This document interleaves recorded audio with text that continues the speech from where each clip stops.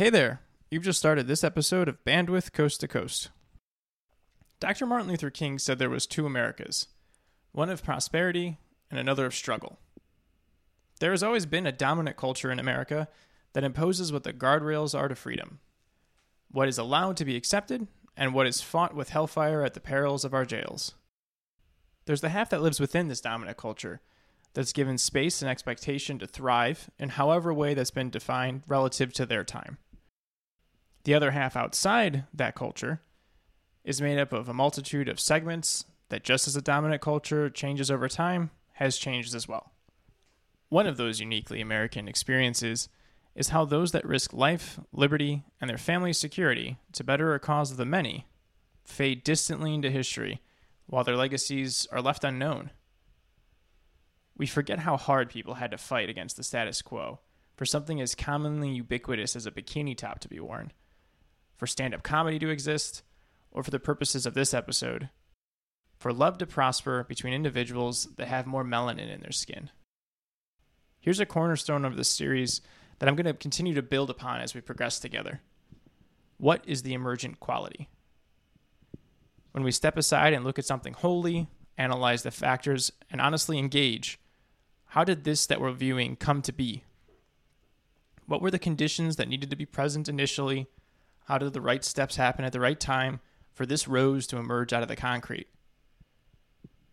Slavery is as old as we have time. That's a fact. For as long as humans have a record of cultural interchange, there's a record of slavery. Something that during the time of Jesus of Nazareth was thought of being so ubiquitous, it's absent from his teachings. But perhaps it was seen as something so unavoidable, it's better to focus one's teachings on how to bring oneself to individual salvation rather than rage against that machine. Slavery on the Turtle Island, which we now label as North America, existed before Europeans entered the shores. However, it transformed into a truly global enterprise, iterated over and over again to increase efficiency, to say nothing on the ban of importing slaves enshrined in our Constitution and all the horrible effects that road to perdition caused. This is all something that both emerged from the time in which it occurred, as it was later shaped by the country that emerged with it. America's legacy with the diaspora that came from the continent we call Africa is incredibly fraught with suffering, ideology, and intentional ignorance. Whether we are comfortable with it or not, the culture of Black Americans for much of their history was a result of the situations they were forced into and how they shaped themselves out of it. It has given us as a species immense gifts, like the blues and jazz, to say nothing of poetry, literature, or leaders, of which much of our world as we see it is continued to be shaped by. The legacy and scarring of Black history is American, even if this country, my country, was time and time again intentionally trying to cast them outside the dominant culture. Life is what we individually make of it in spite of our circumstances and sufferings. And a country is made up of what we collectively encourage to flourish. For as American as it is to be white and upper class, is it to be Black and cast aside. The unique story of America is in large part due to the facets that exist opposite one another. It's American to be wildly rich, as it is to be wildly poor in the same city, sometimes even across the street, or homeless on a millionaire's stoop. America is a story of blood and toil just as much as it is milk and honey. And for me, I won't have any idea where we should go if I don't better understand where we've been. My guest for this episode has helped me well before we met and started talking in a deeply intimate matter and helped me really understand and put a new perspective on the sufferings that the African diaspora in America has had to endure. Love flourishes in safety and frequently dies in distress. So what would happen to a group of people who have spent the better part of 200 years under distress? What conundrums, conflicts, and sufferings would emerge with that? Well, Dr. Dianne Stewart has shed some light on that, along with wisdom through empathy and compassion. Dr. Stewart is a professor of theology at Emory University and author of an impeccable book I encourage you to add to your shelf, especially if this is out of your comfort zone or knowledge. The book is Black Women, Black Love, America's War on African American Marriage. It's an incredibly intimate, personal, and historical work. I'm a person who tends to spend a lot of my free time reading some truly startling things in an attempt to better understand the reality I find myself caught within. But I cannot recall another time in recent memory where I had to pause what I was reading and finding myself so overwhelmed with emotion and an inescapable feeling of heartache. That book did that to me. But it's not all doom and gloom, and in the time when identity is front and center, I encourage all of you who hear this to dive into the book and encourage their own growth. My interview with Dr. Stewart covers a lot of ground, from what is the definition of love, what emerges out of love, untold stories and aspects of culture that emerged out of slavery, the lasting legacy of it, and, to put it lightly, constrained economic policies on the Black community, before ending with some thoughts on America as a Christian nation hell-bent on salvation. I thoroughly enjoyed talking with her, and I'm ecstatic to speak with her again about life, love, and the pursuit of our own individual contentment. And with that, we got some music, a call to action, a bit of blues, and then my interview with Professor and author Dr. Dianne Stewart. As always, thank you for listening.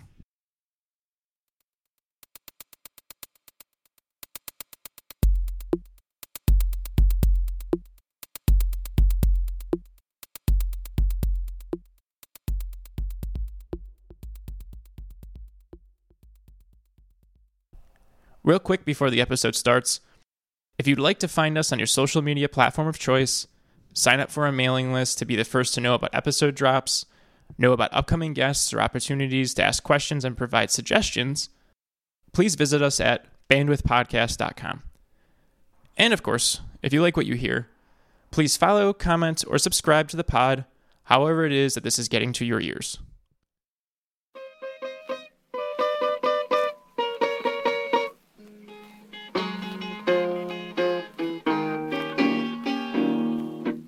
Followed her to the station with a suitcase in my hand.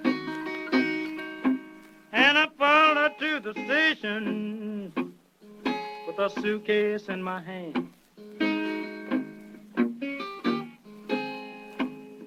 Well, it's hard to tell when all your love's in vain. All my love's in vain. And the train rolled up to the station. All right, thank you very much again for joining and taking the time. So we have it. Would you introduce yourself? Thank you so much, JR. It's a pleasure to be with you today. I'm Dianne Stewart. I am a professor of religion and African American studies at Emory University. And I am originally from Jamaica. I'm an immigrant to America. I came here at the age of 3, grew up in Hartford, Connecticut. I've lived in several places, Massachusetts, New York City, upstate New York, and have been residing in Atlanta since 2001. I haven't spent enough time in Atlanta, but I'm excited to go check it out soon. I've really enjoyed it. Yeah, I have a friend who just moved there, and he's really, really liking it. Yeah. So thank you again for your time. So I asked this question when you're to any first-time guest to just kind of get to know the person a little bit more before we dive into some expert topics. So what do you like to do that makes you happy? Wow. Well, the first thing I think about is enjoying time with family and friends. I'm an intimate, small gathering social butterfly. I love being in intimate, small gatherings and talking, communicating with folks, figuring out what is it that they need emotionally, personally. What can I give? Let me communicate what I need. I'm a very intimate, discussion-oriented person. So I love the company of family and friends. I also love walking. I love breathing deeply while I walk. And I've really been enjoying that lately with the pandemic. I mean, it's just given me time to do that, to go out and enjoy and experience nature. I also love reading. I mean, granted, I am a professor, but I do enjoy reading. And unfortunately, one of the things that is disappointing about my profession is it doesn't allow me to read outside of many of the things I have to teach about and research as often as I would like to, but I do. And I also enjoy poetry. I've written poetry since about the age of 12 or 13. And as I've gotten older, I've written it less and less, but I still consider myself to be somewhat of a poet. Yeah, I appreciate all of those moments of happiness. I like that too. I like that you know yourself enough to know that intimate small gatherings is where you thrive Yeah, because that's great. I absolutely. also really enjoy walking, and it's something that I feel like not enough people do. Yeah. Right. Who's your favorite poet? Oh, wow. I want to say Gwendolyn Brooks. There's so many. Langston Hughes and Nikki Giovanni were really inspirational when I was growing up. For me, Lucille Clifton. I mean, those are the people that I really cut my teeth on and enjoyed significantly. Juan Carlos Williams. Mm. Um, I enjoy a wide range of poetry, but those folks from my adolescent days really inspired me and influenced me. Yeah, that's great. I feel like if somebody gets introduced to poetry at a young age, it tends to stick.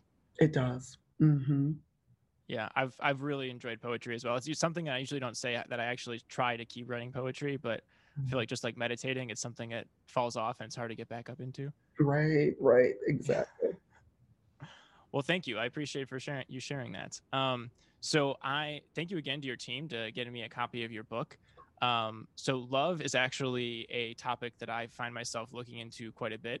I think it's actually it sounds corny, but I think it's the truth, and I think love is the most important thing. I think it's the one thing that binds everything in the world. And I recorded an episode. It's actually going to come out after this one, but where I make the claim that I think that love is really what binds all of the world together in reality itself. Because without love, there's really nothing. Um, so I want to ask you, what would you define as love? For me, love is a powerful pro-social bond. Um, Love rewards love. Love generates love. It's a generative force. Martin Luther King Jr. called it the supreme unifying principle of life. It's similar to what you just expressed, actually, right? And I agree with that. But I also really like Bell Hooks's focus on commitment, care, knowledge, respect, responsibility, and trust. Hmm. um, this is the work of love. It's the foundation of love. It's the work of love. But it is a powerful bond. I also have paid attention to what some of the biological anthropologists have been saying about love, and what happens in our brain when we love. When we fall in love, for example, when we think of romantic love. And in fact, someone like Helen Fisher defines it as an addiction because of the kinds of hormonal and neurochemical processes at work when we find ourselves loving another. And so it's a quite complex thing. But as a theologically trained scholar, I like to think of love in its positive effects. I like to think of love as a pro social bond that we need in order to survive and in order to thrive as a human species. So it is the foundation and it is the unifying element that is essential for us to inhabit this world in a way that it will allow us to continue to exist and to survive and thrive. Yeah, I think that's a great to survive and thrive. I think that's a great point. Yeah. Um, I also think that something that's often missed is that when people think of horrors in the world, they tend to think of them as acts of like evil or subversive forces, when typically it's a manipulation of love. Wow. And people are doing, horrible things usually in an act of love, even if it is one of selfishness. That is fascinating because that's exactly what I think someone like a Helen Fisher would say, right? That because it's this powerful bond, because it is an addiction, is what she would say, right? The the negative side of love can be jealousy, can be um, um, acts that might seem to be selfish, that might seem to be controlling. Um, and that can ultimately harm other people, like stalking, right? And we know that intimate violence is one of the most pronounced forms of violence. Most people kill people that they're most intimate with. And so I think that in philosophy and theology, we might not want to think of those sides of love, but I think there are scholars in the fields of social science and science who would absolutely agree with that. Um, so yeah, but how do you get people to start thinking about love in that way? A lot of people are not prepared to hear that. Yeah, no, it's true though, and that's why I like John Coltrane's "A Love Supreme." Oh my So goodness, love it's that. not necessarily, yeah. Gosh. I had a moment swimming in a bay in San Diego, not like a few, maybe like 6 months ago at this point, where I was just listening to a bunch of Coltrane, and I went in the water, and I kind of had this kind of like eureka moment where I realized that there's love, which is kind of what we're going back and forth with, and there's a love supreme, which is like a higher dimension of love that kind of supersedes this type of jealousy or even wanting or even addiction, and instead goes it to a higher level of selflessness and to steal from the Buddhists a little bit, to end suffering, and to bring us all to a higher, I mean, you can use like a higher frequency or higher dimension, however you want to label it, a higher order of consciousness. I like that you brought that up because I often, when I teach, I have a course at Emory called Black Love. And when I teach about love, there's a place where we end up talking about suffering versus sacrifice. And that's a tremendous distinction I make. I always say to my students that I see sacrifice as very important in love, but I see sacrifice as almost a privilege. You have the option to say no. I will not. I will not sacrifice, but you choose to say yes. Whereas I see suffering as something totally different. There is no option. And especially when we talk about constructed or social sufferings, sufferings that are constructed structurally and systemically, there is no option. And so I see sacrifice as an opportunity to continue to express love. And I divide that, I separate that from suffering. I like that. I'm going to think about that for a while. I really like that. The sacrifice. Yeah, I feel like it's easy to understand things when you look at them in those type of dualities and then try to find like almost like a square root to get out of it, Right. right? To kind of bring them together again. That's a really helpful framework. Thank you. Thank you for sharing that. Um, and I also think it's really important, especially to frame some more of the questions as we'll get into that, the kind of systemic side of things, right? Because hopefully my listeners aren't constantly annoyed with me bringing this up again. But there's this really great speech by this author David Foster Wallace, in which he says it's called "This Is Water," and essentially he starts with the parable where two fish are swimming along, and an older fish comes by and says, "Good morning, how's the water?" And the two fish keep swimming along again, and one goes to the other and says, "What the hell is water?" Mhm. And the point of it is that the obviousness and the obvious nature of the fabric of reality is often the one that's most overlooked and hardest to see. And when it comes to systemic issues, especially systemic issues that have been used as ideological footballs in politics, I think it's harder still to go through that. And like just before we were talking about, before we started recording, it takes acts of one's own experience to be able to kind of burst the bubble and see, oh, there is this other layer of reality around us, even though I'm not able to see it directly. That's right. That's right. I couldn't agree more. So, I want to ask you. Well, before that, so you wrote this book that I really enjoyed, Black Women, Black Love, and you mentioned that you have that course at Emory. Is that what kind of sparked your interest into writing the book, or what kind of sparked your interest in writing it and publishing it this time? It actually did. I first taught the course in 2004, so it was a long time ago. And other responsibilities between training grad students and wanting to offer a wide range of courses to my students just prevented me from teaching the course again until 2016.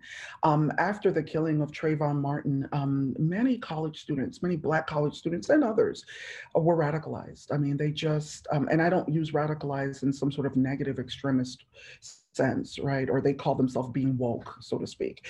Um, and they were getting involved at Emory in all kinds of activist campaigns that were motivating them further, that were giving them a sense of purpose, but they were also burning them out. And I began to see, I'm a professor that is very student friendly. A lot of students talk with me, and I began to see that there's need for a Black love course again, because one of the themes we tackle extensively in the course is self-love. What does it mean to care for self in a nation that really needs help in learning how to develop a culture of love? And so initially, when I taught it, and I never thought of actually including a section on romantic love.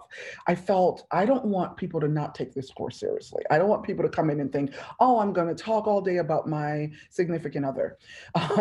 And my TA actually at the time, my teaching assistant, my graduate teaching assistant encouraged me to do that. No, we really need to include it. And so I did. As I began to do research on romantic love, and at that point I was looking at heterosexual couples in particular, I was just floored by what I began to learn about love and the Black experience. But in reality, romantic love, I should say, coupling and marriage. And in reality, I knew these things, but I didn't know how dire the situation really was until I began to read. And so by 2016, I did more work and I included more materials on it. And all that time throughout the years, I had been thinking, I really want to write something about this because there was something in the literature that I was not seeing. While I saw that social scientists were giving great attention, really important attention to it and doing, fine-grained work on different aspects of what is impacting the Black marriage market. Why are so many Black women in America unmarried and even uncoupled? And I appreciated that. It was very helpful to read that work. I didn't see any work that was really looking at it from a larger perspective, a long view, say from the days of slavery to the present. Certainly, there were some historical perspectives, but nothing that kind of did a sweeping history of it and raised questions and identified the structural foundation of the problem.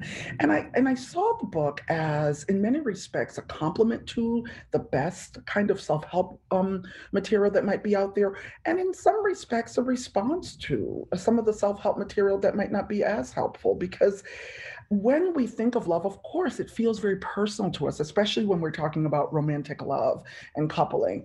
But I felt that whenever we consider what's happening with Black heterosexual women and their difficulties and delay, and in many cases, inability to find pro-social healthy love and even to marry, we tend to talk about it in terms of the personal things that Black women can do to make themselves more attractive and more appealing in the marriage market. But I felt that we weren't really getting at foundational questions that would allow us to change the landscape of love systemically and structurally. Now, it's a big task. It's like, really, are we going to be able to do all the things that I claim we should do? But we have to at least begin to have the ideas. We have to at least begin to talk about it. We can't do it if we don't talk about it. And that conversation was not out there from my perspective. So I would say that the class is the reason I really did end up writing this book. Yeah, and thank you for writing it. And that makes a lot of sense. There's a lot of, I from a background in data science and just kind of stats and, having a humanities and a political science background, I understand like you can look at numbers Yeah. and numbers can tell a story, but I don't think most people can translate that. It takes a really trained eye and a lot of habit to all of a sudden have numbers feel it. Because I think as us as base Homo sapiens, it's just we're not wired for numbers. And a professor of misinformation and disinformation at University of Buffalo, who I talked to, Yotam Ophir, he brought something up to me, and essentially is the power of narrative, right? Yes. And if it's a misinformation campaign, a propaganda campaign, or something is trying to do genuine social good, having a narrative to tie all those numbers together so that you're not telling the story of a digit, you're telling the story of an individual, I think really seeps through and we can understand it. And I think your writing was impeccable, and definitely got that point across. There was numerous points that I had to put it down, and I was tearing because of just the raw emotional connection that you can bring to somebody that 200 years ago, 150 years ago, and relaying their experience with getting separated from their husband, or going through post Civil War times where there were these different types of relationships that we would see as polygamy almost, right? But it was a different cultural emergent practice of what was occurring at the time, and then seeing that as a sense of safety and community and family get ripped apart, and then kind of the continual effects of the state intervention that rippled over time, to get where we are. You could have written it down, or someone else could have written it down as bullet points, and it maybe it would have been effective to a policy wonk such as myself, but it wouldn't be telling this type of human story and connection.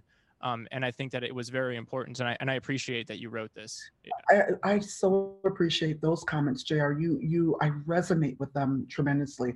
I was trained as a theologian, and theology is a very conceptual discipline. It's highly conceptual. Theologians wrestle with belief and ideas and thoughts. And we have this concept called armchair theology, in my field, that in many respects you can write your books by just going to the library.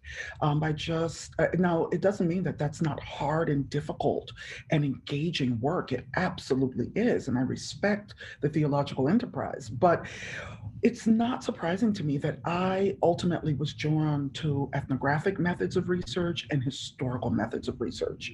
And I think you can see that come out in my work. And I say to my students, both graduate and undergraduate, all the time, there's no argument that is more powerful than your story. There's no logical argument you can ever put together with stats, with numbers, with evidence than your story. No one can tell you that your story is wrong. Your story is your story.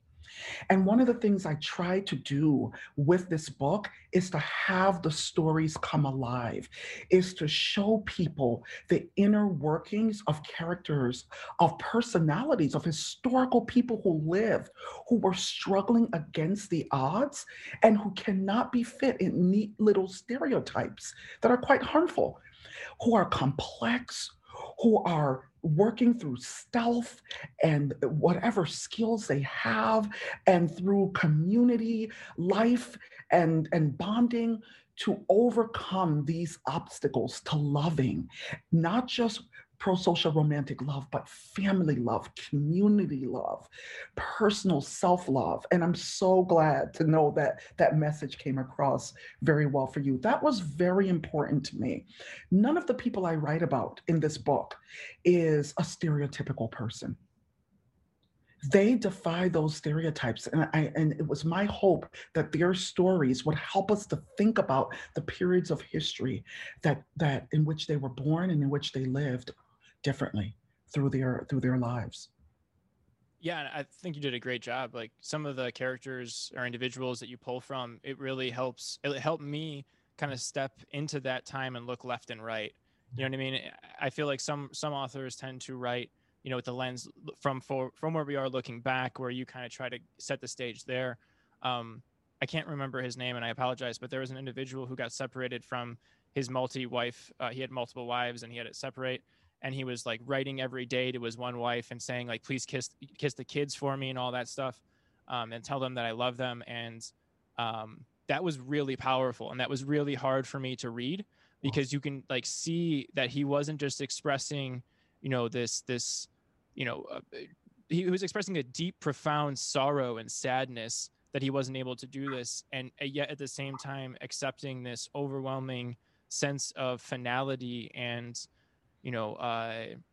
like he was just helpless. And it was so heart-wrenching, your work in finding these individuals was really, really powerful. Absolutely. I'm so glad you pointed out his story, because we we often don't hear about Black men and love and marriage today. What are their feelings? Everyone focuses on Black women, and certainly I did also. My hope was I'm hoping that someone reads this book, maybe a Black male scholar or someone else reads this book and writes kind of corollary for this from the Black male perspective. Although many of my students have told me, you talk about Black men's journey as much as you talk about Black women's. You really do handle their journey as well. And so going all the way back to slavery, one of the things we find, and there's a great resource. I do cite it in this book that I would love to share with your audiences. It's Heather Williams' book, Help Me to Find My People. She has tremendous stories in there that show how Black men enslaved valued their wives, their families, would do anything possible to keep in touch with them, even after being sold away from one another. And so I felt that that story was so important to show that even though they had been separated and he had remarried, I want you to know that you and my children mean no less to me. It really helps us to see the difference between love and marriage. That even the institution of marriage, right? That this commitment and this official recognition of the commitment through the institution of marriage doesn't in any way disappear, doesn't in any way smother out the bonds that I had to my first wife, whom I was forced to separate from, and to my children. It is heart wrenching. I too teared up at several times as I was writing this book. Much of this information was not new to me. Some of the stories definitely were, but the type of trauma and suffering, much of it was not new to me. But actually engaging their lives, engaging their thoughts, engaging their words, their experiences, their sufferings that were tangible and intangible, was very painful for me. It was difficult, a difficult write for me in many respects. Yeah, I definitely can understand that. The empathy though, and having to go through that type of molting, came across in your writing though, and it's good that you can feel the empathy. So I've been like a lifelong musician, and my root is in blues. So you can't learn blues and not learn about the Black tradition and slavery and slave hymns and kind of all of that came out of this, and this beautiful culture that really emerged out of it.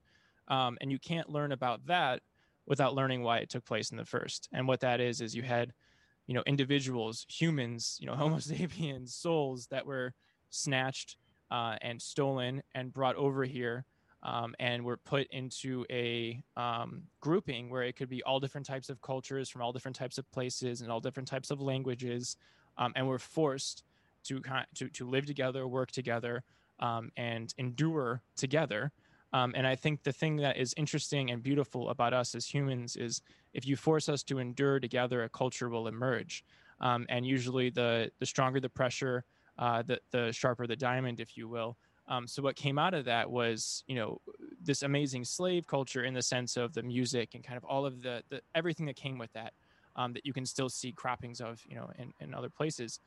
But what I took from it this time and reading your book was you have a culture that comes out of it, and then after slavery ends, you have a new type of problem that comes out of it, in the sense that now that culture that you just created, we're going to constrain again, and we're going to constrain by law and by force.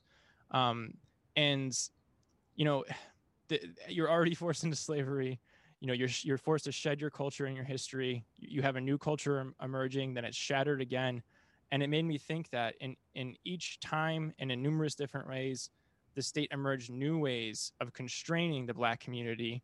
And I'm going to ask you this: do you think in this constraining, Black women took a larger and larger hit of the share of this unintentionally? Because, and as you talk, and we can get into it a little bit about economic factors and things like that that kind of continue that strain.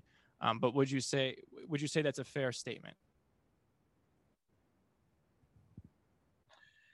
I don't want to say that's exactly a fair statement. And let me say That's why. fine. Go ahead. You know, I never knew that I would leave this book project feeling so sympathetic, so empathetic toward Black men. I you know, JR, there are a couple other people who've written about this issue from different perspectives. The Harvard sociologist, he might be retired now, but I'm not 100% sure. Orlando Patterson, who's also Jamaican, of Jamaican descent, who wrote the book Rituals of Blood. He talks about the damage that slavery and the social death that slavery caused, and that's his language, um, the damage that that did to Black men. He has a more damaged theory approach, and he really comes down hard on Black men and you know, certain behaviors toward Black women in our contemporary moment. He shows what he traces the history of that and what it's related to, but he takes a very critical and hard stance. And he's a Black man himself, so maybe he felt like, you know, I need to do this. Black men, you know, wake up, sit up, you know, start being responsible, start, you know, looking at this situation in a different way, and participate in your family, and show up for your children and your spouses and your partners and what have you. And there's another author, Ralph Banks, he's a law professor at Stanford, who wrote a book as Marriage for White People. And he also takes a pretty hard stance against Black men. So by the time I started this project, I wasn't thinking that I would do that, but I didn't know how sympathetic I would end up feeling toward Black men. And I think late in the book, I think it's in chapter 5, I say that we need to cultivate in America a new empathy for Black men, one that never forgets Zora Neale Hurston's adage that the Black woman is the mule of the earth.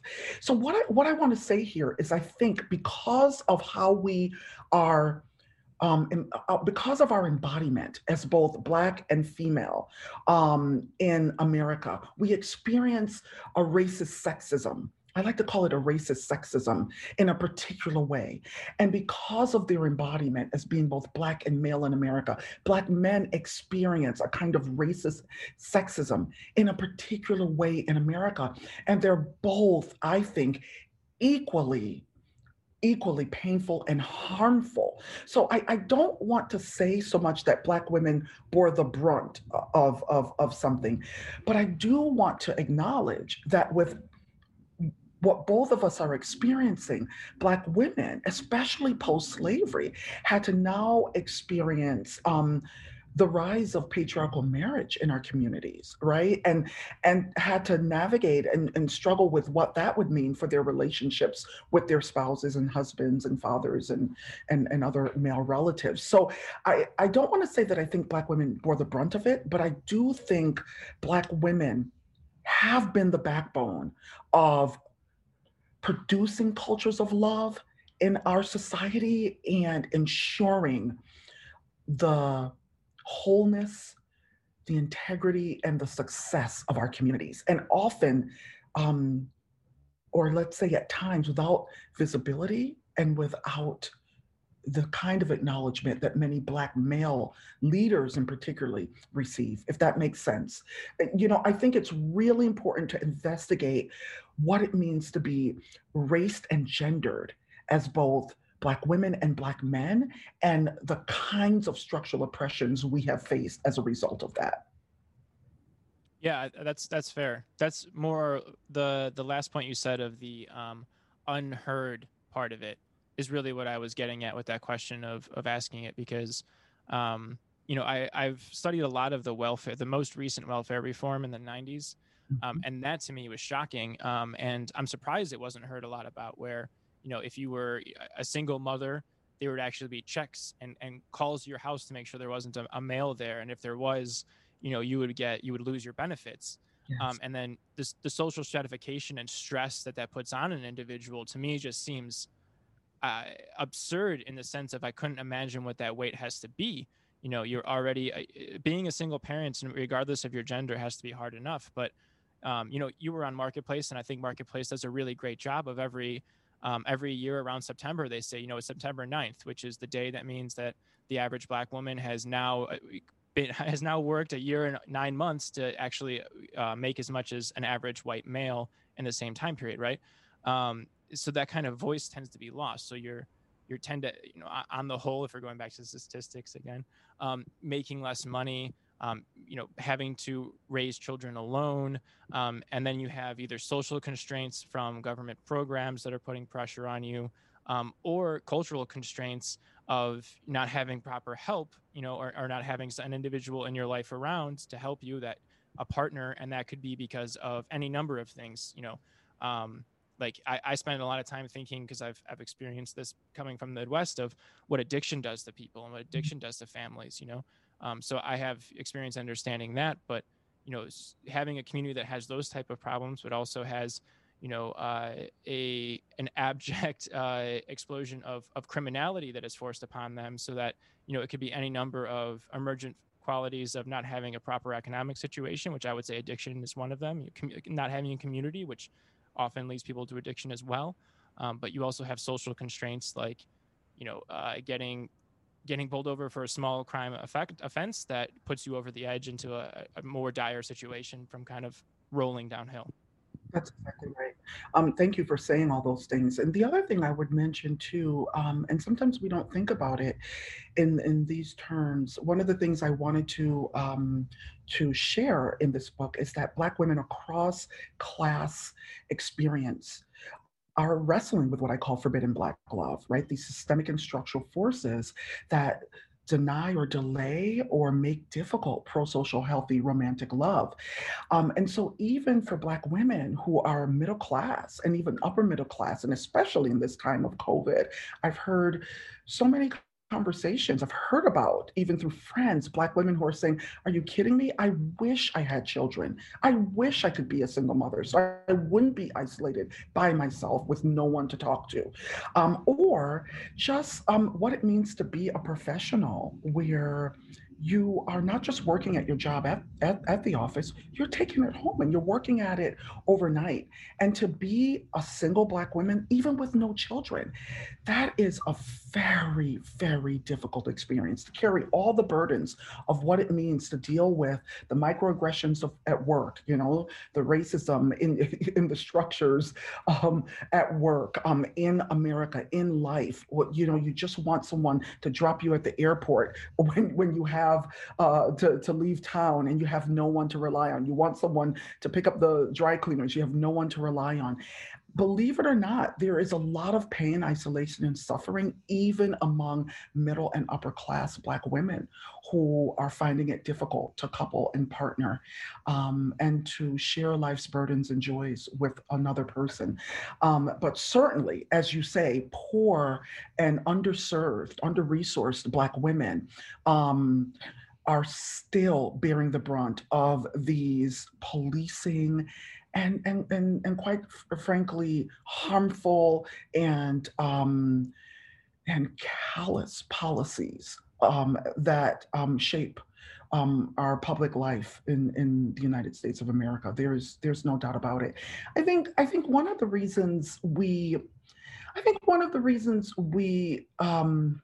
don't have as much public awareness about these things has to do with the reigning myths. And you talked about some of them, I think, even before we began to record. The reigning myths of pulling yourself up by your bootstraps, or America as this exceptional nation that offers opportunity to everyone, and the continued belief that because we've had certain kinds of legislative wins in the past, that there's no real legal barriers to equality of opportunity for everyone.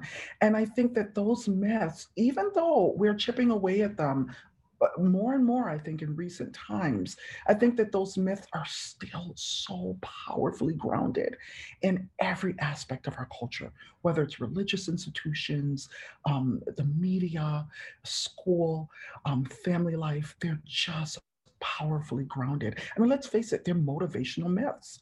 And even many immigrants who come to our country, compared to the kinds of opportunities and barriers they had in their home countries, a lot of times they often play into those myths, right? I was able to have so many opportunities as I came to America, especially compared to my autocratic nation that I came from. But in many respects, they are coming into a situation where they're not often understanding the history of racial and class oppression in America, and I think over time some do come to understand that. But that's exactly right, and I think we also live in a nation that doesn't see, doesn't respect, doesn't honor Black women and Black women's contributions, doesn't honor it. And so this is why symbolic representation is important, but it can't stop there. And it can't be the only thing. I think one of the problems with us is that we relax into symbolic representation. It's not okay. It is important, but it's not okay. So yes, I just couldn't agree with you more. I just wanted to acknowledge that in the area of love, romantic love, coupling, and marriage, um, this issue of forbidden Black love impacts Black women across class levels. That's a great distinction, as is the distinction of the American myth building, because I think one of the truly exceptional things America has done is craft its own myth, which I think is something that isn't widely known enough. There's actually a poet, Phyllis Wheatley, that I'm quite fancy, and she talks a lot about the myth building. Well, she was a contemporary to George Washington, and speaks a lot about a newfound Rome. I've been searching. I have a book of hers, and I've been searching for several days of this one poem, but she starts it with "Newfound Rome, rejoice," and it really just goes into how America has intentionally crafted themselves as a myth of a new Rome. And there's another author, Edmund Maloff, and he has this book, In the Name of Identity. And one of the central theses of it is what we do to craft our identity is most often in comparison to an other. And if you are an immigrant to a country, you most often want to be seen as a member of that community. So there's no distinction between you and an immigrant. So doing things like adopting the myths is a kind of a natural emergent quality of that, which is something just like fish and water. I think we take all too for granted because, we don't see the myth of America because it is so interwoven in our discourse. And it's in my eyes, it's getting further entrenched unknowingly. That's But right. I think the point about romantic love and all of that, and especially the institution of marriage, is also a great distinction. And to segue to my next question, I think that you're absolutely right, and I would extend of, I don't think, this is my own musing, my own opinion, I don't think in America we put enough emphasis on family and family love and what that means, right? Like we praise the individual, and I definitely think the individual is the only true path towards, I mean, I'll say salvation, but not in the religious sense, but in like the freeing oneself of their own suffering and advancing their consciousness. And I think that truly can only be done in the individual level, not at the collective. But you need to have a safe place and a safe foundation in order to do that. And I don't think the state could provide that. I think that is something that is an unwritten bond in our culture that starts at the family. So I want to ask you this. Do you think that talking about marriage has fallen out of the mainstream? And if so, why do you think that is across the board? And then obviously it's one that you give some really striking statistics as to, and narrative as to why that is falling out with Black women in particular. Right. I just want to be sure I understand the question. That we're not talking enough about it, or Yes, okay. We're not talking. Do you think that talking about marriage has fallen out of the main zeitgeist, if you will? No, yes and no. I think there's been a lot of attention given to this issue of Black women not having enough opportunities for love and marriage since the National Census reported those data in 2010. There's been quite a bit of talk about it in a number of public venues, and certainly it has been an unfinished, ongoing conversation in my personal life with Black women from all walks of life, right? So college students, my friends, family members, just, meeting someone, in a public place. Black women constantly talk about it. I'll give you an example. My stylist was thrilled when she found out that I was writing this book. She said, it is the constant conversation in my chair. And she says, Dianne, I just have women who have just totally given up. They said, I'm not even going to try. I'm not even going to try to look. I'm not even going to try to even hope or think that this can ever happen for me. So it is actually talked about a lot, I think, among Black women, and in certain places within the media, it has gotten quite a bit of coverage. But I think marriage itself has fallen out of favor in general. I think the institution itself. I think there are many Americans now that are ambivalent about marriage, that are suspicious of the institution. I mean, certainly feminist consciousness about the patriarchy embedded in the institution. I've certainly gone through my own sets of feelings about the patriarchy that seems to be intrinsic and that cannot ever be weeded out of marriage, right? I think that certainly has impacted how a lot of women and even some men might be feeling about marriage. But certainly changes in our economy where people just can't get a strong and a solid start in life anymore to feel like they have enough stability to get married. Studies show that Americans uh, consider marriage more when they feel that they're more financially stable. So a lot of young people are delaying marriage, for example. Um, so I just think the institution itself has fallen out of favor, right? The culturally relaxed norms that we have now about being married forever, right? Divorce is much more in fashion. And let's face it, our attitude toward marriage has changed. It's so funny. Like when I have visited like 13 African countries and I've spent some time in a few of them. I first went to Nigeria when I was a college junior. And one of the things I noticed about African relationships in Nigeria and just other studies and other experiences that I've had is how communal they are. And what I mean by that is the typical college student relationship at the time I was in college. When you fall in love, it's like almost you and me against the world, right? You're holding hands everywhere you go to a party. It's like you and me, it's us as an individual couple. When I was in Nigeria and we went to parties and we were doing things like a couple might come to a party, and as soon as they got there, they split. The woman went with her friends and the man went with his friends. You wouldn't even know who was dating. It was so interesting. And just the way African cultures have so many different ways of socializing people into peer bonding groups, and also, especially by gender, peer bonding groups where people have so many different outlets for support and love, and developing projects together that they can accomplish together beyond the marriage unit.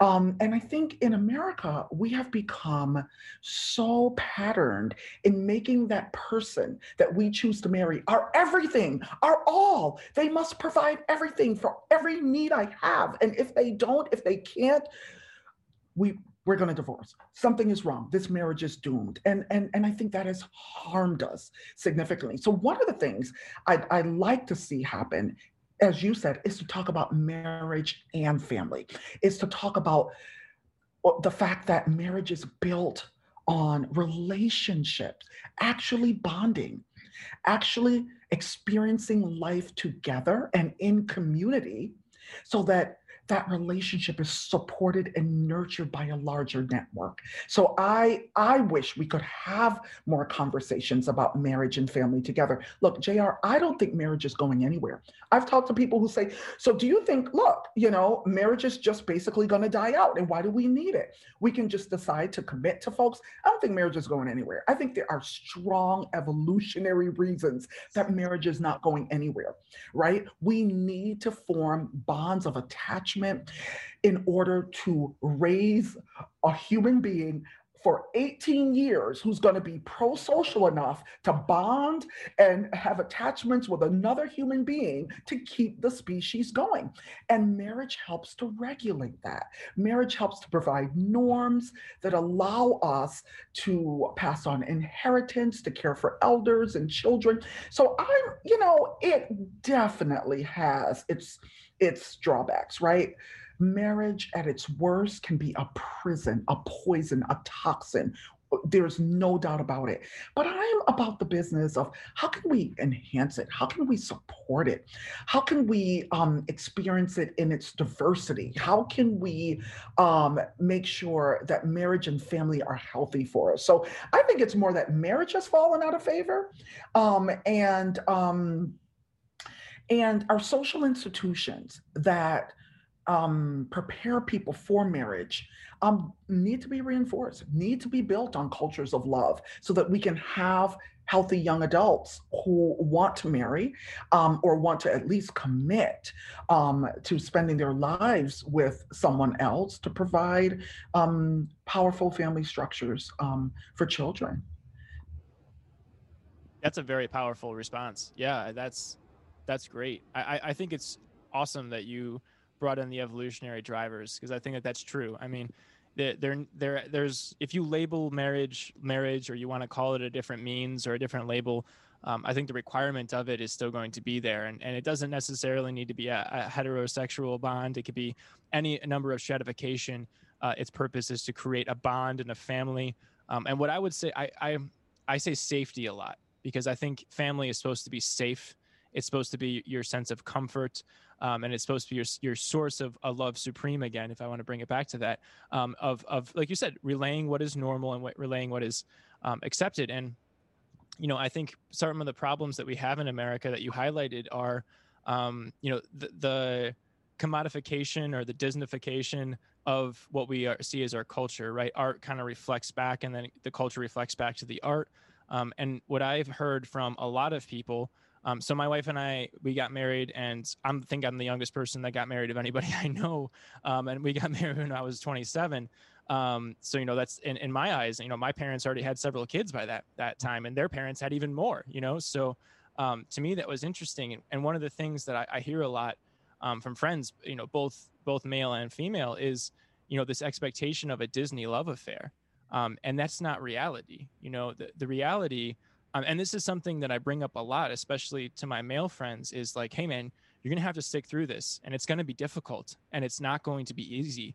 Like if you're getting into something, if you want to get into something that is going to be turnkey, you're not going to grow, and you're choosing somebody to grow with. And you need, yes, they need to entertain you in a way that makes you humorful. Yes, that's definitely a requirement. That shouldn't be the main one, right? Definitely they should be, smart and be able to have a conversation with, definitely. But they also need to check you, and they need to challenge you, right? And that's something, I don't think that because it's not created as much in our art, it's not something that we reflect back onto it enough. Indeed, indeed. Boy, I tell you, I reached for this book. It's my first book because I wanted to share with you the dedication I wrote to my parents. I wrote to my Go mother, ahead. Ruby Burroughs Stewart, and my father, Roydell Alondro Stewart. You transmitted humanity to me, and for your vision, sacrifice, and protection, I honor you always.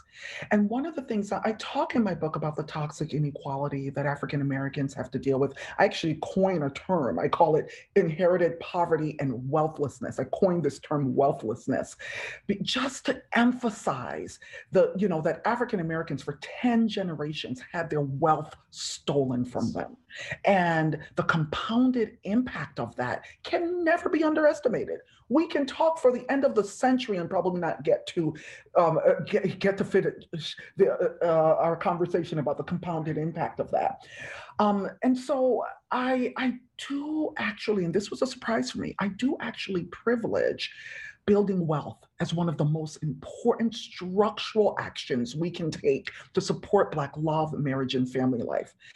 However, I don't want to give the impression. I mean, JR, deprivation is a horrible thing in the human experience. It makes people desperate and it makes them do things that are toxic.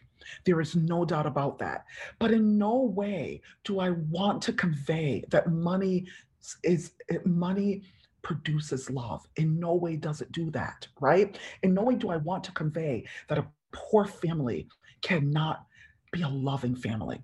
And this was the family I grew up in. And that's exactly right. I thought very carefully about this. My parents had vision, they made sacrifices, and we've talked about my view of sacrifice, and they protected us. They protected us. The strictness that I didn't understand as a young child, that I was, why is my mom so strict? I grew up to now know that was protection. And one of the reasons, even when I was so upset when my mom wouldn't let me do certain things or wouldn't, I never doubted she loved me. And I sometimes say I've learned so much from talking to my students that, JR, sometimes I feel like I can divide my students into, and probably people, right, in general, into those whose parents showed up for them and those whose parents didn't. It's heartbreaking. And one of the things that I came to realize is my parents showed up for me. And not only did they show up for me, JR, they showed up every day. You know how hard it is to show up every day for a child? That's incredible. That's love, showing up every day. And the other thing that my parents did, they never lied to me. I cannot think of a time that my parents ever lied to me. That's love. And you know what else they did?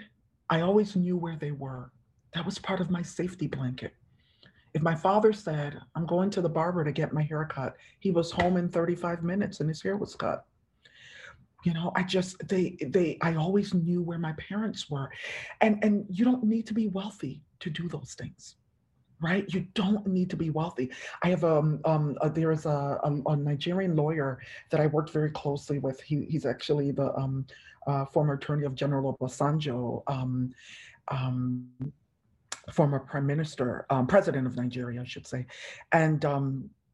And he, when I got married for the first time, my ex-husband had also worked for his law firm. It's called, and his organization called Human Rights Africa. And we had spent a summer there with two other interns working for him. And he couldn't attend, but he sent us a beautiful letter that was read at the wedding. And he said at the end, when you're choosing a partner, choose someone whom you respect. There are a lot of people who know how to choose someone that respects them. But the question is, do you respect this person? Choose someone who can improve you and choose someone who can represent you. And you know, I say to my young women students and nieces, and I say, you know, we choose our girlfriends that way, or we choose our platonic friends that way, but do we choose our partners that way? And so, you know, these are the kinds of conversations I would love to have with others. These are the kind of conversations I think we need to have in a more culturally supported way, not just in therapy sessions, right? Deep conversations about what it means to be a healthy person ready for marriage. You know what I learned from my first marriage, Cher? I learned that people love you for what you do for them. I was even susceptible to that. It took that experience at failing at marriage really taught me, and my current husband, he teaches me this every day, that love is freedom. He tells me, Dianne, love is freedom. Love is allowing that person to be who they are. And I think a lot of young people are early in marriage, we have been taught to control the person, to want the person to be whom we want them to be, to want to mold the person, influencing someone and molding them and controlling them into being whom we want them to be is different. Is those are two different things. And what does it mean to be ready for and to be aware of growth in a relationship? What does that mean? And so those are the kinds of issues that I think we need to be talking about when it comes on to marriage and family, making space and making room. So I totally agree with you. Family must be about safety and protection and we don't need tons of money to do it.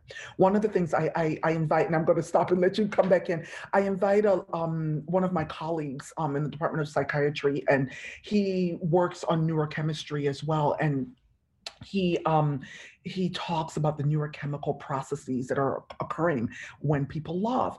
And one of the things that he shared with our class is that you don't have to have any money to look into the eyes of your baby. Now, there might be sociocultural experiences that influence us, that make us not want to look into anybody's eyes at the end of the day. Maybe there's something else to consider there, right? But his point is, if we want to impact the hormonal potential of our children to be bonders, to be able to have empathy and bond with others, we need to actually play with them and look them straight in their eyes as babies. He says, you don't have to be wealthy to do that. Practice that. Share this with others. It's very, very important. I believe there's been studies done. It's not at my fingertips right now, but there have been studies done. I remember him telling us that when teenage girls and their mothers text, there are studies done about the kind of the dopamine levels that are produced versus when they're talking in person, right? So, how has social media either impacted or impeded our ability to develop spaces where children are being reared to be empathetic, to learn what it is to connect and to bond with others, and to have the listening ear of an adult to help shape them and guide them as they're wandering through adolescence. So there's a lot that we can do without wealth, but make no mistake, wealth building is critical to changing the landscape of love and marriage for African Americans, for people of African descent. Yeah, that there's a lot that I'm going to unpack after we're done talking. Especially, my wife and I are planning to have kids at some point down the road. And I'm definitely going to think a lot about what you said about knowing where they are and all of that. I think that's really important. It's fascinating. I'll plug this and I could put the study in the show notes, but my wife read a study recently and was sharing it to me about the importance of just looking deeply in your child's eyes and the bond that you get back and forth in both the child and the parents, particularly mothers, get a physiological response from that, and it increases the relationship. And children who have that grow up to be more empathetic, better communicators, and have lower rates of depression, to a pretty staggering degree. So I think that's all very important. It's those soft Absolutely. things. And I think it's important too. I think we value wealth too much in America, and we don't value wisdom enough, right? And I think there's I've been trying to remember her name this whole time, but William Wordsworth, the poet, his sister wrote an essay once, and it was essentially about how they used to get strawberries, and the strawberries were very expensive, so they would only save up for it and get these strawberries every once in a while. And now that he's a poet laureate and they had all this money, they don't seem to buy strawberries anymore, and when they taste them, it doesn't taste as sweet. So I think we praise wealth, and coming from a background where I had a lot of periods of abject poverty, I can tell you that I never forget that, even in my times of most comfort, because it allows you to be more present. You do have to deal with more stress at the other side of it, though, right? But because of that stress, it sometimes breeds a greater presence, and it's in that presence that it can teach you more wisdom. But it's all a pressure, and that pressure can emerge in different ways. And I think what you bring, and you can have this without wealth, but if you have wealth, I said this before in a previous one, money is comfort. It's not necessarily that I strive to have money. I strive to have comfort and freedom. And if you have enough money to have comfort and freedom, your life is going to be easier. And I think a big concern of mine in COVID is the fact that so much wealth is disappearing again, and it doesn't seem like we have a plan to do anything about that. While at the same time, my already big fear of what technology is doing to us and how it's shaping us back seems to be only further ramped up in this digital kind of landscape and continue to go. So I think that all those points are quite pointed. Um, and I want to ask you. So I'm going to quote you, and then I'm going to just bring this back again, and we're probably going to go over some other points again. But this is the quote. Marriage is shown globally to promote institutional, social, and economic assets that enhance individuals and couples' health, wellness, and sense of satisfaction. I want to layer onto it because of this conversation 2 points. So one is if both feel they have the economic means to enter into that marriage, because I think that that's a good point. And then if both of the individuals step into the relationship with the right mindset, would you say those are good distinctions?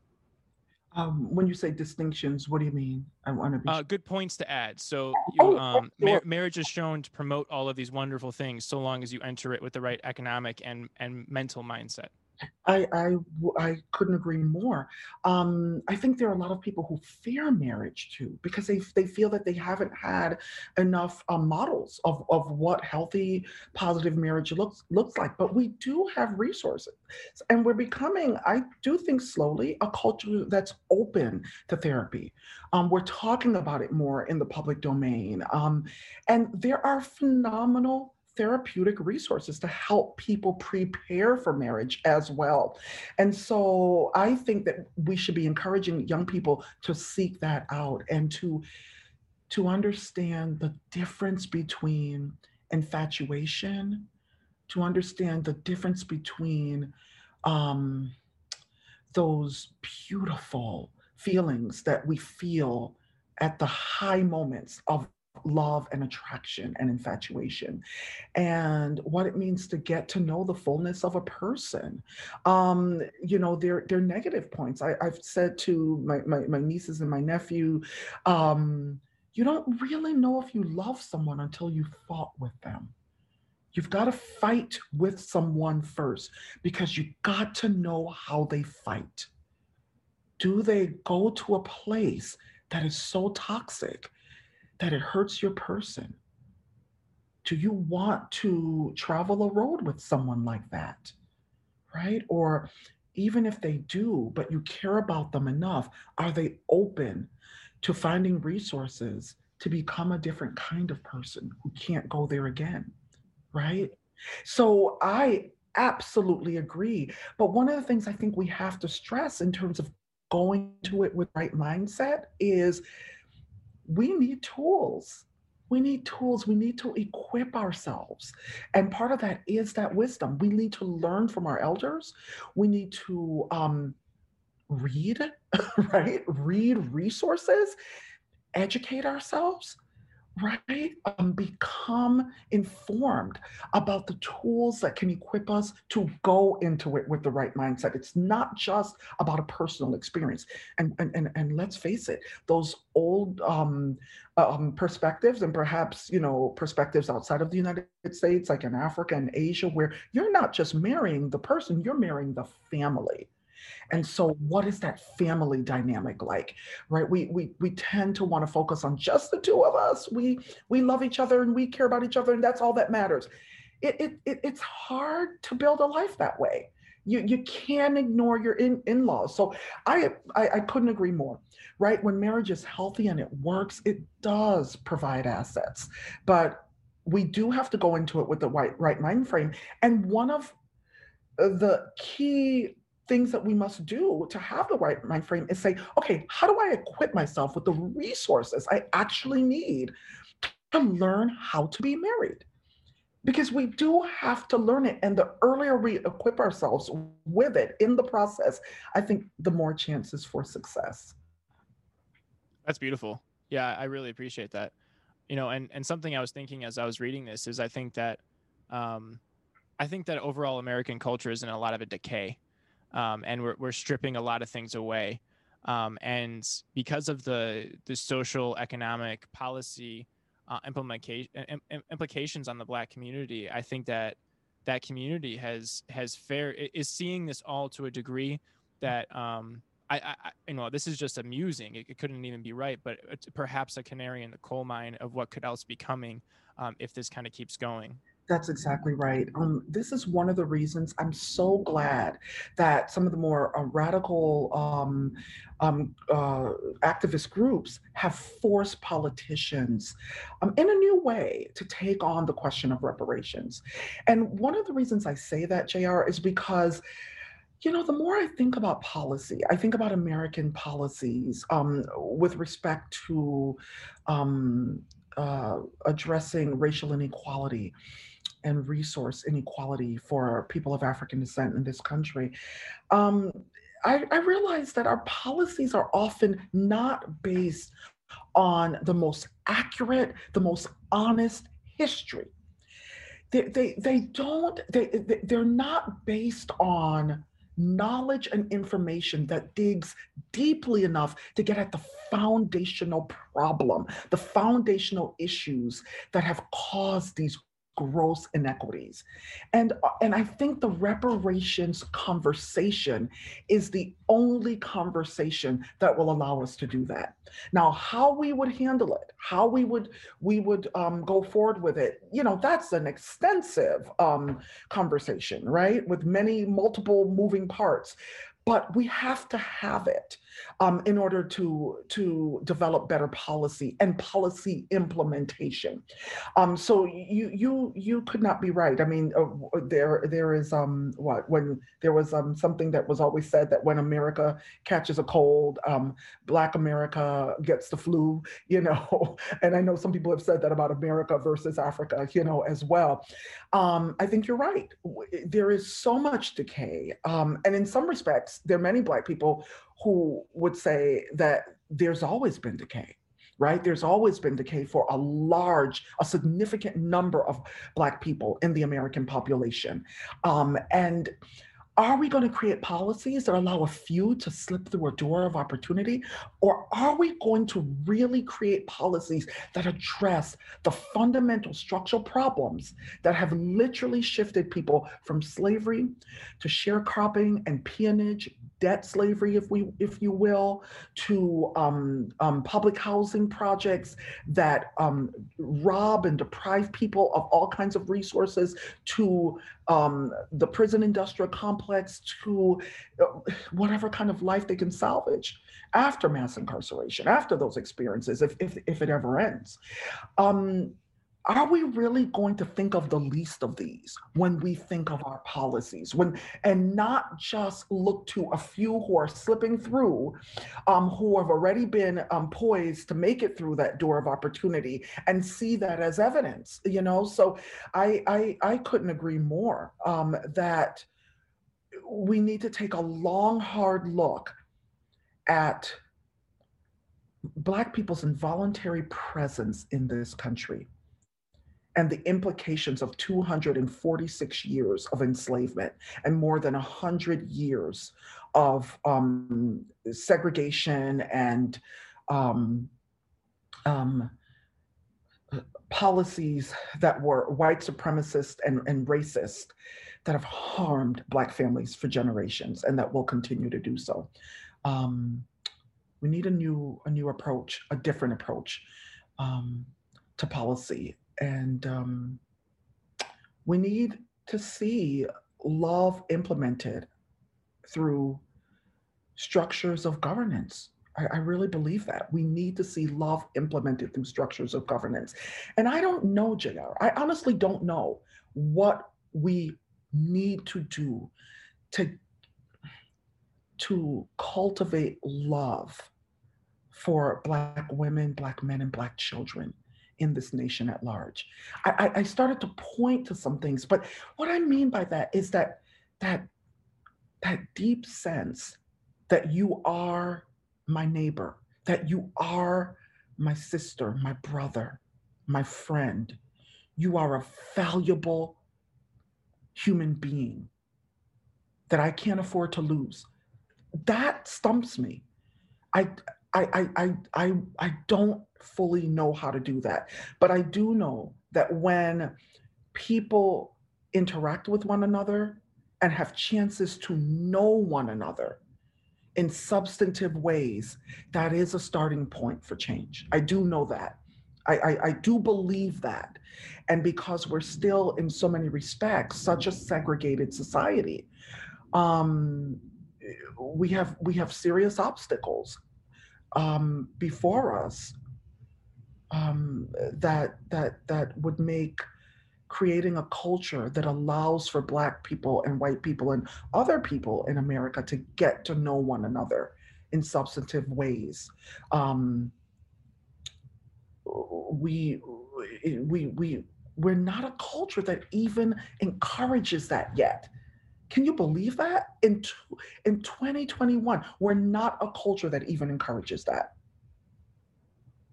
I mean, I will tell you, I directly looked for a Black neighborhood when I was deciding to move. I mean, when I moved to Atlanta, I moved to a Black neighborhood, but I deliberately looked for a Black neighborhood when I moved 2 years ago because I believed I felt safer. I mean, the kinds of things that have been happening in our nation in the last 10, 12 years are extremely disconcerting. And I just felt like I'm afraid of white America. There's a part of me that is afraid of white America. Um, and it was important to me to have the protection of a Black community. And so, what does that mean, right, JR? What does that mean? So, yes, how do we get America to love Black people? That is the quintessential question. Yeah, I think that's a good point. I can't remember the economist, but somebody said that every action is a reaction. And I think that's a good point because it's not necessarily that we're doing policy or whatever it is we're going forward as coming from a place of, I'll say it again, wisdom. We're doing it as a reaction to something else. And we're having some means to do it going forward. Which I think to the greater point that you're making is if we have a sense of empathy, understanding, and shared humanity, and we use that as a basis, it shouldn't matter what anything you are, right? Any level of ancestry or identity, we have a shared space, and it's unfortunate that it's the day and age that we are, and we can still you as yourself can say that you're afraid of white America, and I'm afraid of white America. Honestly, I'm afraid of where it's going. I'm afraid of what's being allowed to be seen as a cultural norm, Right. because you can read like Alexander de Tocqueville's Democracy in America. And the biggest striking thing that I took from it when I reread it not that long ago was he spends most of his time talking about the only reason that this works is because of this culture that's here, right? And the only reason that happens is because of what is unwritten within all of that. So it's really in those unwritten spaces that you can move a culture forward, which is why I think it's important that you're talking about that, what you talk about in your book, even from phenotype and phenotypic stratification and things like that, like I was reading it and it's just because of, I feel like given my identity, I don't have any space to bring that up in a conversation, and I was feeling uncomfortable, but it was good for me to feel uncomfortable because as I'm reading it, I'm like, God, this is true. Like, this is absolutely true. And this needs to be brought up. um and going forward in the world, like in 2020, it's amazing that we're still seeing this, but I would say that we're probably only seeing it because of social media. It was always there, right? Yeah. And I think social media is radicalizing us into these echo chambers, and I think the economic inequality across the board of identities is making all of these pressures and this cauldron bubble up more and more and more, because people, when they're backed into a corner, are going to look for somebody to blame and something to fight. And I think that is becoming more dangerous, especially with these algorithms and whatnot. But I think you're right in what you said is, if we can have empathy and understanding, and if we can have that as our space of making policy or even just communicating and understanding each other, and instead of saying like, labeling somebody for something they may have said or something they may have done or any situation that they may find themselves in, sitting down and saying like, what's happening? That's Why did you do this? What's going on?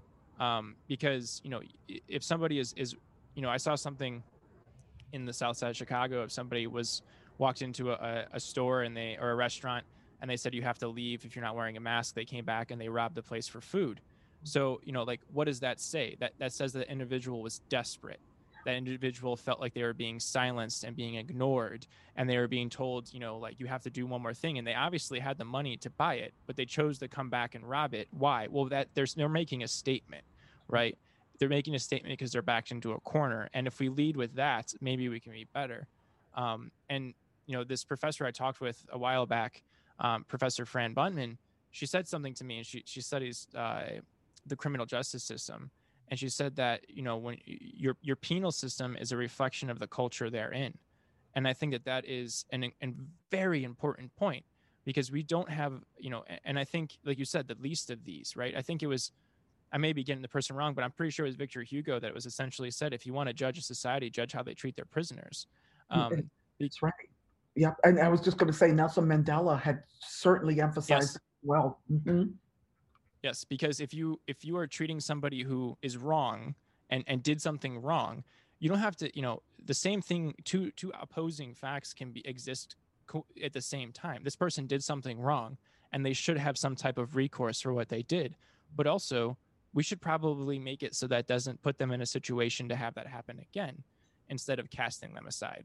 I so appreciate that. I really do, because one of the things that has come up about the book in some places is, am I basically putting all the blame on the system?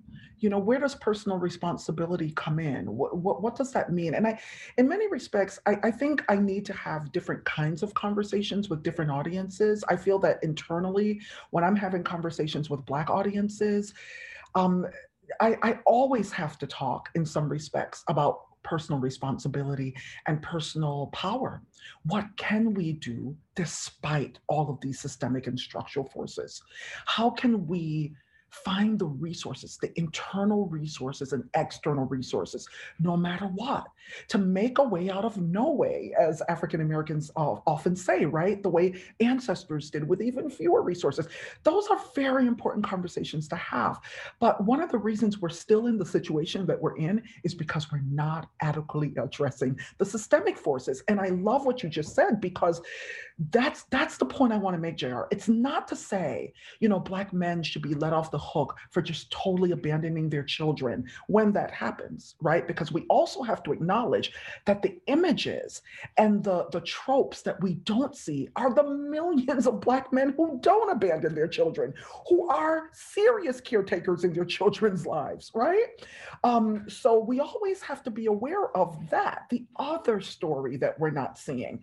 That's one of the things I loved about my interview with Zion. I mean, just a Black man who's really trying, and the welfare policies of today are just inhibiting him and putting barriers before him everywhere he turns. But one of the things I really wanted to get at was,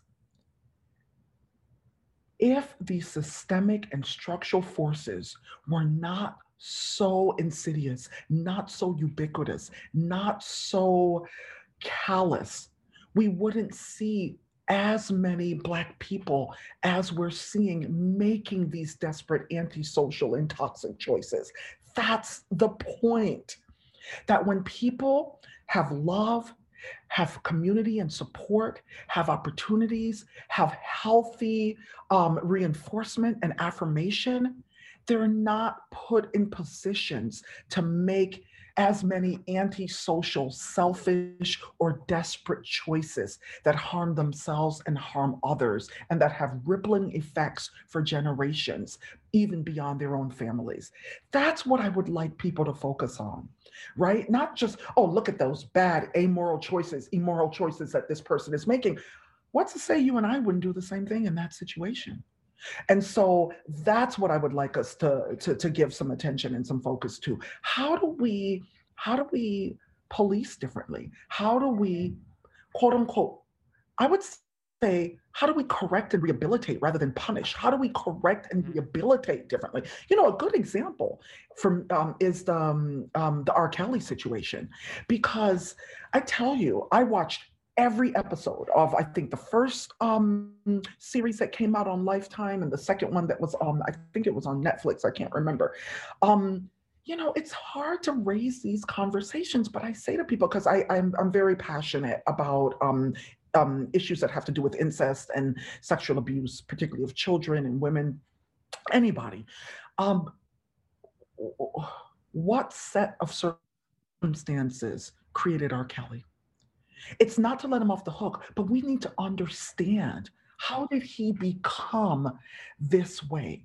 How did he become a sexual sadist? How did he become a child abuser, a child sexual abuser?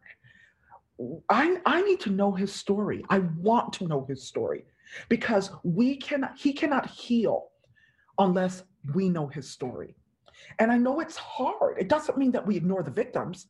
The victims need to be at the center stage at all times.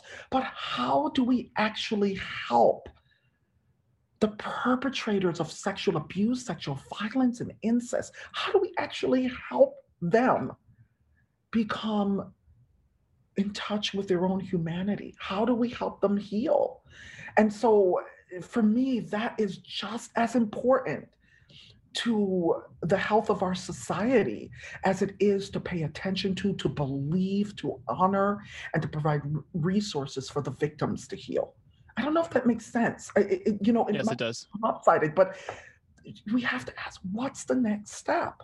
How do we create the conditions to not produce people who will end up making these kinds of decisions that harm others?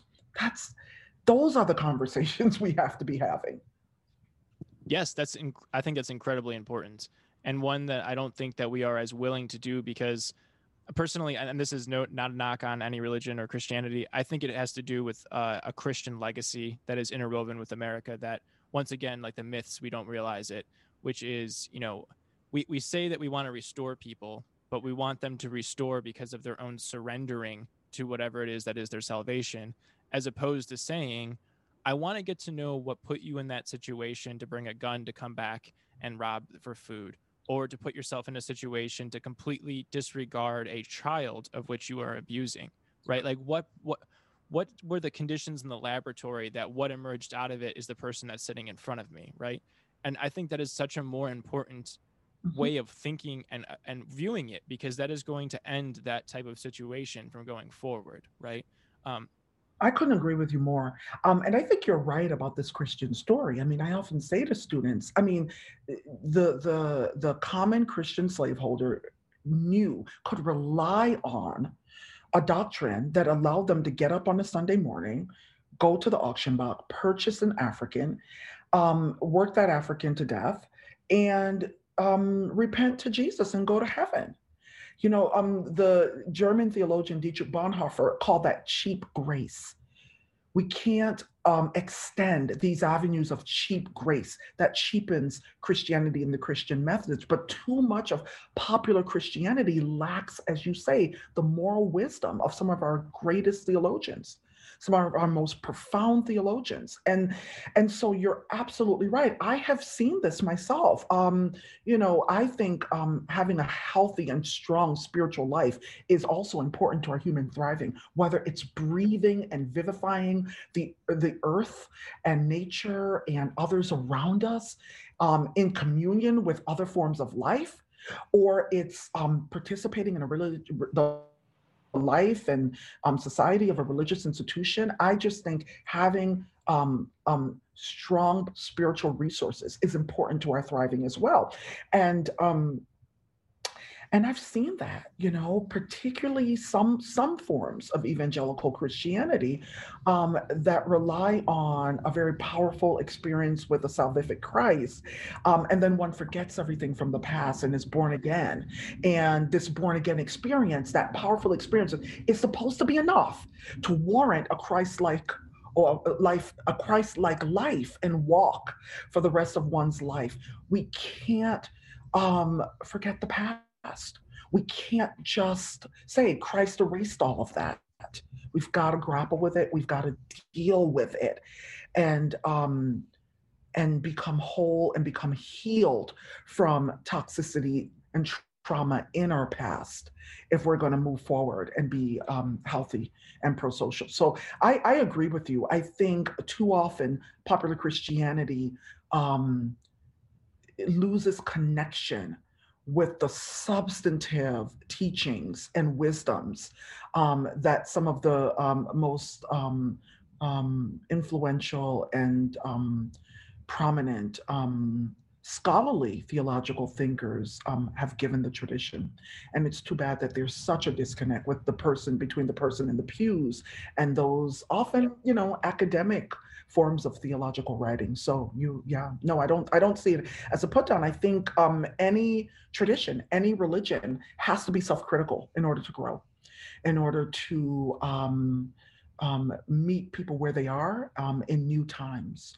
Theology has to be done and redone for every age. And I think what you raise is critical for church communities, for individual Christians, for the nation, as you said, to consider. Even though we supposedly separate church from state, Christianity, Protestant Christianity in particular, is intrinsic, is woven into the fabric of American culture and life. Yeah, and even explicitly, like I think today, as we're recording this, is the prayer breakfast for Congress that Nancy Pelosi is holding. So we can say as much as we do about separating church and state. I would like it to be more, to be honest, because I would like it to be more of a reflection back onto a community and our own sense of love and wisdom. So that it is more inclusive, so it isn't just a certain brand, but it's woven in there a lot more than we accept, because we've accepted a norm in which it's there, but we don't talk about it.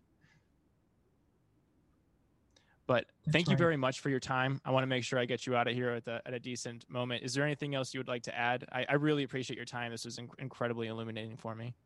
I've just thoroughly enjoyed talking with you. I think you are raising some of the most important questions that individuals, families, communities, our nation at large need to be reflecting on. Thank you so much, JR. Yeah, and thank you for your authorship and your time. And I'm looking forward to see what else you're writing and other appearances you make in the public. I think your message and the way that you're presenting it is impeccable and couldn't come at a better time. I appreciate that response, and I look forward to perhaps having more time to talk with you in the future. Oh, I was going to ask you after we stop recording. So yes, I would love it. Great. Thanks. And I followed her to the station with a suitcase in my hand. Well, it's hard to tell when all your love's in vain, all my love's in vain. When the train rolled up to the station, I looked her in the eye. When the train rolled up to the station, and I looked her in the eye.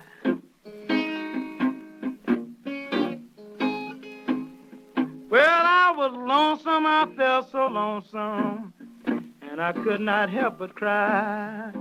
All my love's in vain. When the train it left the station with two lights on behind. When the train it left the station with two lights on behind.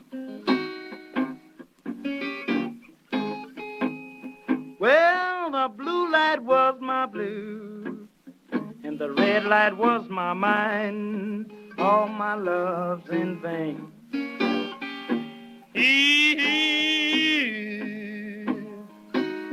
Willie Mae.